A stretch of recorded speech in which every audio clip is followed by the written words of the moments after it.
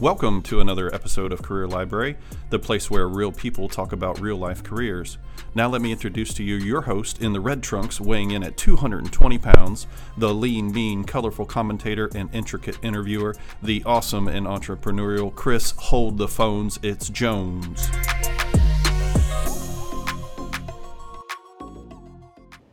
What's up, folks? Chris here again with another episode of Career Library, and today I want to talk to you a little bit about retail sales.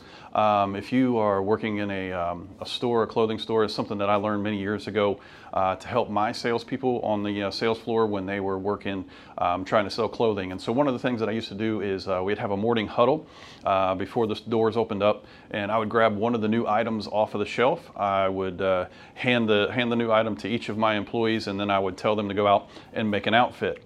And so, say for example, it was a shirt like this one. So I'd hand it all to them as a new item that was on our sales floor.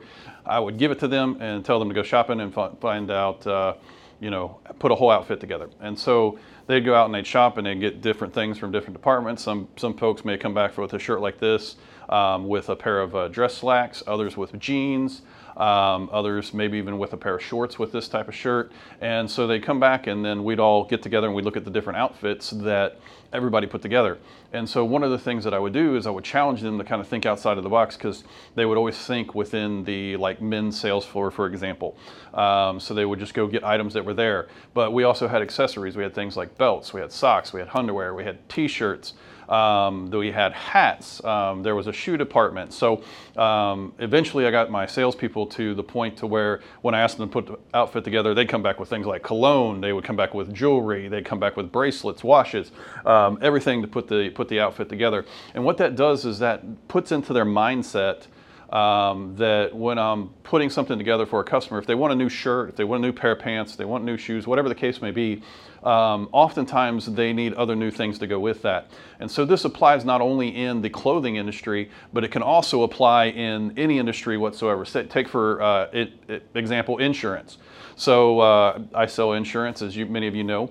For example, you can take, if they're looking for auto policy, you bundle with it the home policy. So that's obvious. There's also other things like personal articles. There's umbrella policies, there's health policies, there's life insurance policies, all kinds of different policies that you can bundle together that they may not have thought about or have been thinking about in the back of their mind, but think that you only sell homeowners insurance or auto insurance. So same thing with clothing. They may think that you only sell shirts and pants, when in fact you sell socks, underwear, undershirts, shoes, all that other stuff. And so I just want to share with you that little tidbit. And another thing about sales is don't buy out of your own pocket. So the young man that I was with yesterday, he was fairly new to the company that was there, that he was working for. And so he was walking around and he kept going, oh, well, this is $100 or this one's not on sale. And he was shopping out of his own pocket. So that's a mistake that we can make oftentimes, is shopping out of our own pocket. I'll often ask the question, I asked him this question, I said, what was the maximum that you would pay for a watch? So he said, probably about $100. Now I know watches aren't relevant really much anymore unless you're a collector or a connoisseur of them. But the thing is I would pay up to $5,000 or $6,000 for a watch. And so you're like, oh, well, because you can afford it. No, because I can use it as an investment. So if it's the right Rolex that's got the right diamonds on it, the right sponsorship, it may be for PGA Tour, it may be something like that, something with a historical marking on it. Therefore, I buy it today for $5,000, $6,000. I know that 5-10 years from now, I'll probably be able to sell that for an extra $1,000. So I get to wear it for special occasions, and then I get to sell it again 5, 6, 10 years down the road if I want to, and actually make money off of the watch. So don't shop out of your own pocket, because what that does is that hinders you from being able to sell. And so if you're going around just selling sale items, that's not going to be good for you. It's not going to be good for the profits of the company. It's not going to necessarily be good for the consumer. So just take that little tidbit to heart. No matter what you're doing and whatever organization you're working in, I would encourage you to just do the dead level best that you can do each and every day, because people will see that. I don't know. I mean, there's been several times in my life where I've been headhunted from other companies. That's how I ended up in insurance, actually, was I was headhunted from another company. So if you're doing an excellent job, no matter what type of work it is, whether you're working at McDonald's, you're working in retail, you're working at a grocery store, you're working in a pharmacy, whatever the case may be, where you're seen by the public on a regular basis, or even if you're sitting behind a computer screen, do it with the best effort that you absolutely absolutely can. Put out the best quality content that you can so that when others see it, they say, hey, that person there is different than everybody else. They do it a step above, and you're not doing it for the pay.